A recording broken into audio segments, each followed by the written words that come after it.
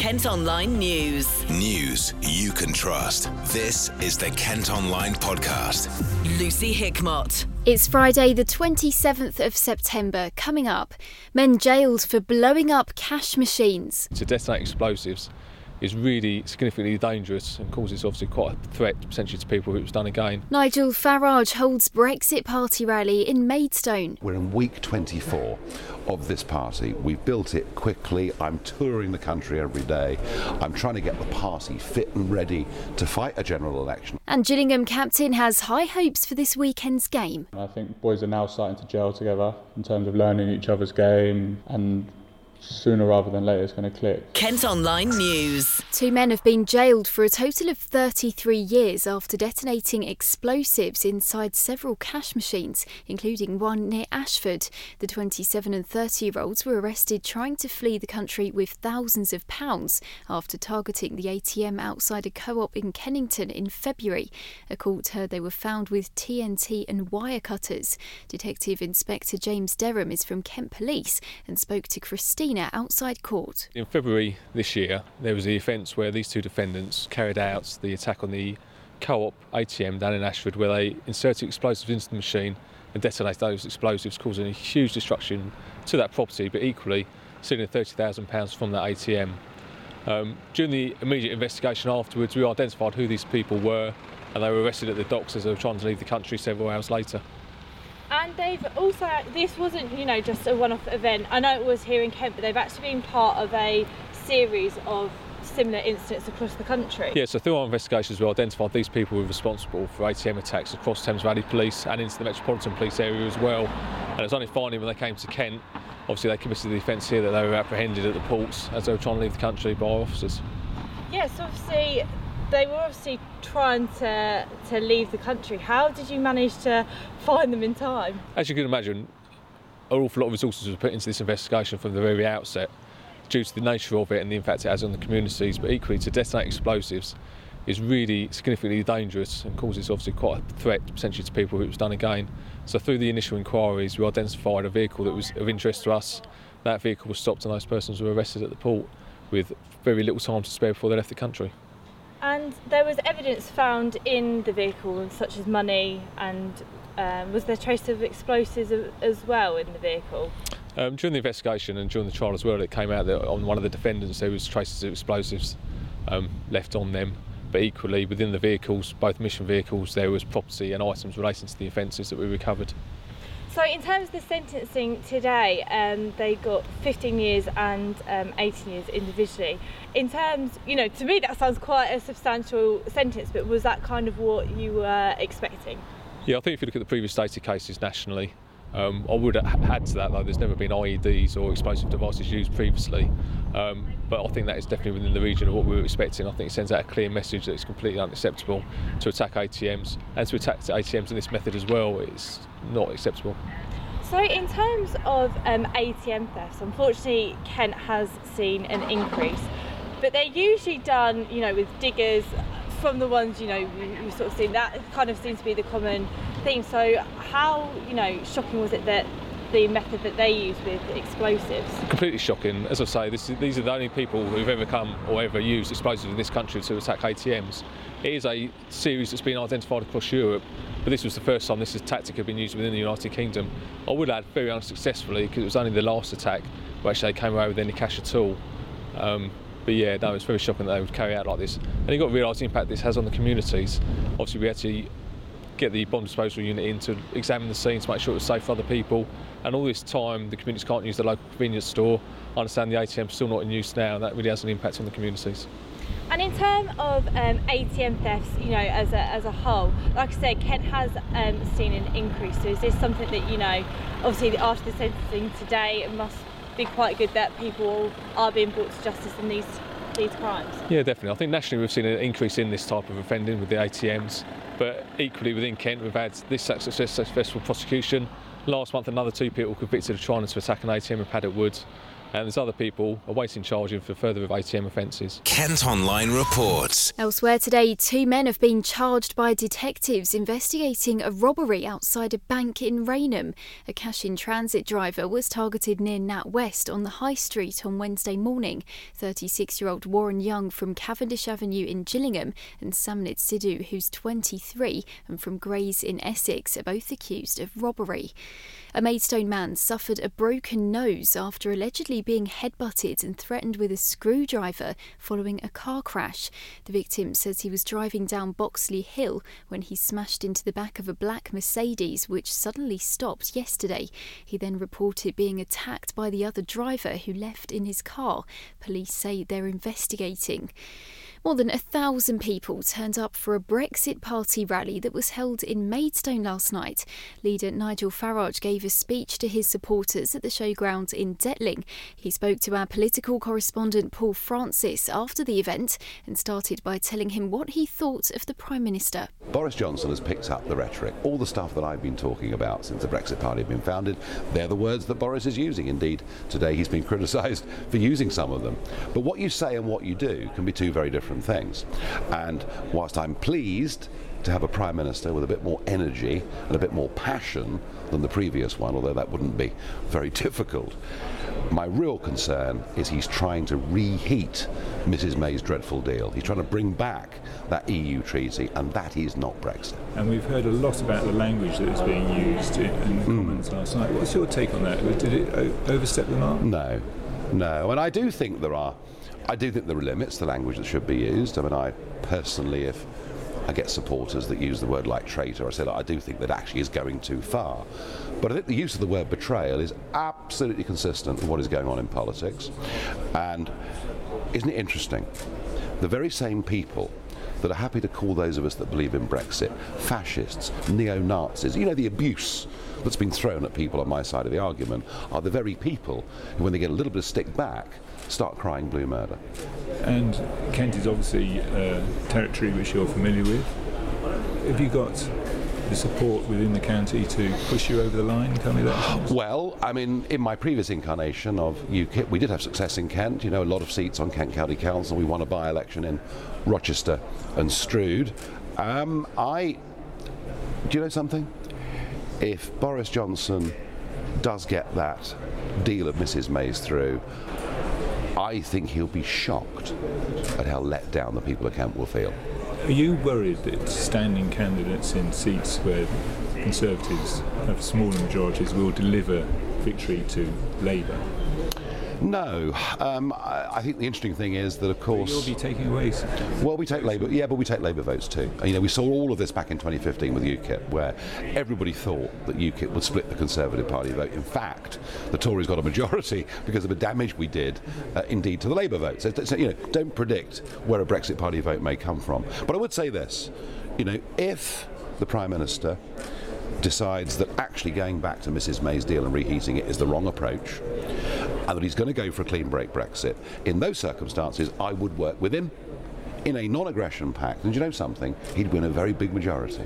And what about your own plans? Got plans to come back and have another go at getting a parliamentary seat? I don't know, Paul. Do you know what? We're in week 24 of this party. We've built it quickly. I'm touring the country every day. I'm trying to get the party fit and ready to fight a general election on whatever basis that may be. I've got to, I think in the next few days, give a bit more thought as to what I might do myself. And have you got a hunch that an election is coming sooner? It has to. This side of Christmas? I hope so. I believe so, and I hope so. It's a broken parliament. Doesn't work. The last 7 times the government have called for a vote, they've lost. The government can't function anymore. I think people are getting increasingly angry with our politicians. We need an election, and I think it'll clear the air, and I think it'll deliver a good Brexit majority in the House of Commons. Well, former Maidstone MP Anne Widdecombe, who defected to the party to stand in the EU election, was also at the rally yesterday evening. She told Paul how she felt to be back in her old constituency. It was quite a decision to take. I wouldn't come here during the European campaign. I was all around the country, but I wouldn't come here. I felt that it was too soon, that I shouldn't do that, that there'll be people here who pounded the streets for me who don't agree with the decision I've taken. But then I thought, hang on, this is the one place in the whole country where I really should be explaining why I've done what I've done and why I think that it's absolutely right that I've done what I've done. Why are you sticking with the Brexit Party when effectively you've got a government now under Boris Johnson which is pro-Brexit, is committed to leaving? Why return to frontline politics? Committed to leaving is not compatible with representing the May deal, which is what I think Boris is going to do. That's not leaving. That is leaving in name only, and a few years down the line the British people would realise they'd been conned if that's what happened. So I'm not convinced that we've got a government that is absolutely determined on Brexit. Now, I think Boris has got a huge amount of determination. He's saying the right things, but I wait to see if he is actually going to be able to deliver. I've got to ask about the events in Parliament yesterday. Some people said it brought shame on the institution. Do you think the language some Parliament that was used went over the top? I think it got rather heated yesterday. And actually, yesterday really was a time for calm, because we just had a legal ruling which is going to have constitutional reverberations for a long time to come, and which has raised all manner of questions that go way beyond Brexit. And I would have expected that Parliament might have been in a slightly more reflective mood yesterday, but just as in the country feelings are running very high, so they're spilling over in Parliament. So I understand what happened, while thinking that yesterday, of all days, there should have been a slightly different approach. Your successor in this seat, Helen Grant, has said that politicians do need to moderate their language, and it's damaging when people use some of the words that we've seen. Well, I think some of those words are justifiable. I mean, not all of them, but some of them are. Surrender, I believe to be totally justifiable. The May document is a surrender. It is saying to the EU, and this is what people don't realise, it's saying to the EU, you can keep control of our trade deals, you can keep control of our defences, we won't have a say in any of it, you can do this, you can do that, and by the way, you can keep us in the customs union for years as well. Because the political declaration that goes with it, which is made compulsory by the deal itself. I know that sounds complicated, but that political declaration wants a level playing field between EU and Britain. It doesn't want us to compete. I know you said in your article that you felt some of the predictions and forecasts of Armageddon, Operation Yellowhammer, were kind of not accurate. Why do you say that? Well, I say that because when I talk to business, and when you actually look at the pronouncements of the head of the Port of Calais, for example, the authorities at Dover, none of that disaster is expected. They're expecting it to be fairly smooth. You have small businesses who are particularly concerned about this. And you've got small businesses who are looking forward to it. You've got a division of opinion amongst business, as you have everywhere in the country. The crucial thing is government's had 3 years. There's been a lot of planning. I actually looked at the Kent stuff today because I had a meeting with somebody, and I wanted to look at the Kent stuff. And there has been very significant preparation in Kent for a clean break Brexit. It really will not cause the sky to fall on our heads. And Yellowhammer, which has alarmed so many people, is a worst case scenario. And a government is supposed to prepare for the worst case. Kent Online News. 4 members of staff at a care home in Sittingbourne have been sacked after footage showed a resident experiencing physical and emotional abuse. Inspectors visited Elvie Court in London Road in July after video emerged of the workers failing to help someone sit up properly and partially dragging them under the arms. The home's been told it requires improvement, but the health watchdog says steps have been taken to make sure staff are keeping people safe. A disqualified driver who robbed a man of his BMW in Maidstone by pretending to buy it has been jailed.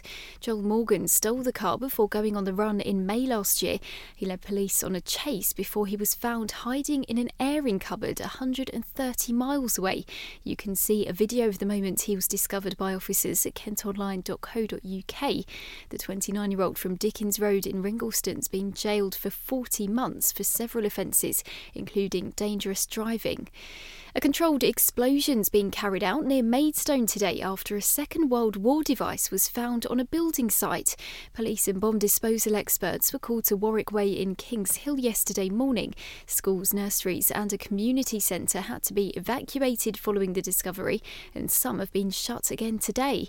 Councillor Sarah Barker says it's causing a lot of disruption. It obviously slows things down a little bit, but the main problem for the parish council is that the community centre has had to be closed, and so we have classes that have had to be cancelled, and the preschool, which is at one end of the community centre, will have had to close for the day. They have 2 sets of groups come in during the day, so they would have had to have been sent home. Councillor Barker also says it's worrying that a similar thing happened back in June. Knowing that it was a previous airfield, one would have thought that possibly the land had been checked for bombs, and to be found in the same place as it has been now is a little concerning. Kent Online reports. A great-grandmother from Herne Bay has avoided jail after making a string of dodgy bank transfers. 63-year-old Jacqueline Sloat from Layville Drive moved more than £7,000 through various accounts after receiving the cash from her granddaughter. She's been given a suspended sentence. Her granddaughter and a friend, who both admitted money laundering, have also avoided being put behind bars. A petition's been set up by a Kent football coach after his team of 7-year-olds were told they could no longer use their pitch. The youngsters have been banned from playing matches at a park in Upper Halling, which is owned by the parish council. They say the park's for children and families, not official games. Now, the art that's been shortlisted for this year's world-famous Turner Prize has been unveiled at a gallery in Kent. The award will be handed out at Margate's Turner Contemporary in December. Before that, we can see what's in the running to get it. One of the curators of the exhibition, Fiona Parry, told us more about her role. We just work very closely with the artists to realise their exhibitions in a very short time frame. They find out that they have been nominated 6 months before the exhibition opens, and then it's kind of like all systems go to make the exhibition happen. They're based on exhibitions that they have done in the last year, so very often the show relates very closely to that show that they've been nominated for, bringing together works in a new context. And I think a lot of the artists this year have done something quite distinct to this space, really responded to the context, and sort of shifted what they've done around a little bit, which has been really exciting because it's something new. And yeah, so we basically work really closely with them to make the show as good as it possibly can, engaging for our audiences. The 4 artists who've been nominated for the Turner Prize this year all have very different practices, but I think they have lots of connections between them. We've got painting in the exhibition, not quite as you know it, but it's quite good to have painting in the Turner Prize. Sculpture, installation, video, performance. Performance is a big part of the prize this year. They all do performance. So we're standing in Oscar Murillo's space, and he's sort of enclosed the entire gallery in his massive canvases, and he was very interested in looking at the social and political moment in the UK at the moment. So he's blocked out our beautiful view to the North Sea with this enormous black canvas, basically representing what he sees as the darkness of our contemporary moment. Lawrence Abu Hamdan has this sort of immersive video installation which looks at sound, basically, and the role of sound in legal testimony and in legal cases. It's incredibly fascinating research that he does into how we perceive sound and the role of sound in the law. And then Helen Cammock, her exhibition is really centred on this one film called The Long Note, which looks at the role of women in the civil rights movement in Northern Ireland and how they were basically, their contributions were overlooked at the time, and it brings together many different voices to tell different stories of that time. And then Ty Sharney has created this kind of fantastical installation, and basically it's this sort of radical future vision of a world which is totally separated from our own, that is sort of beyond gender as we know it. It's a sort of feminine, it's about feminine experience and beyond the sort of hierarchies that structure our society today. I mean, I think it's a really strong year. I think there's lots of people to engage with. There's lots of things that connect to people's everyday experience, that connect to political things that are happening in the world today that people are thinking about, but it's also quite spectacular. You know, there's really a lot to look at, a lot to see, so it's also very enjoyable. So I hope people will get a lot out of it, actually. The exhibition of work goes on public display tomorrow and will be on show until January. Gallery Director Victoria Pomeroy says it's a huge opportunity for the county. It's a really exciting moment for all 4 nominated artists, but it's also a very important moment for Turner Contemporary, for Margate, for Kent, and this is a national and international prize, so it's hugely exciting. Out in the town there's a lot of anticipation, there's people really wanting to see what's happening in the gallery, I think people are very excited about the prospect of having Turner Prize here, but also all of those other activities that are taking place in this town which has really embraced creativity. It's a great group of shortlisted artists. They are dealing with really relevant contemporary themes and practice. There is plenty for everyone, any visitor, to come and really get them thinking. The work is very thoughtful and very thought-provoking. I really hope that there is a long legacy from Turner Prize 2019. I think we've already seen outpourings of creativity in the town and the Margate Now festival. There are lots of artists working here in the town, and I think it will ensure that that creativity is continued. This is a moment really to remember, but also I think the legacy about encouraging others to participate, to enable people to have aspirations and ambitions to become an artist is really important. That festival Victoria was telling us about, Margate Now, starts this weekend with around 60 events involving 500 artists and performers. Kent Online News. The roller rink at Monkey Biz in Medway is closing down after what the company's calling an unsustainable rent increase. It'll open for skating for the last time on Sunday. The gym is also shutting, but the soft play area will stay open.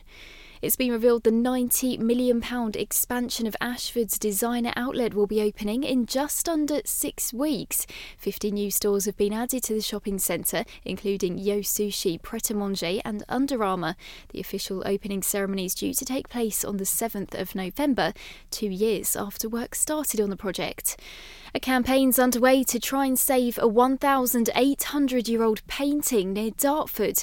The picture of 3 water nymphs on a wall at Lullingstone Roman Villa is said to be at serious risk of eroding or fading away. Phil's been chatting to Roy Porter from English Heritage. The wall mural at Lullingstone is attached to a building, to a Roman building, which is covered by a modern roof.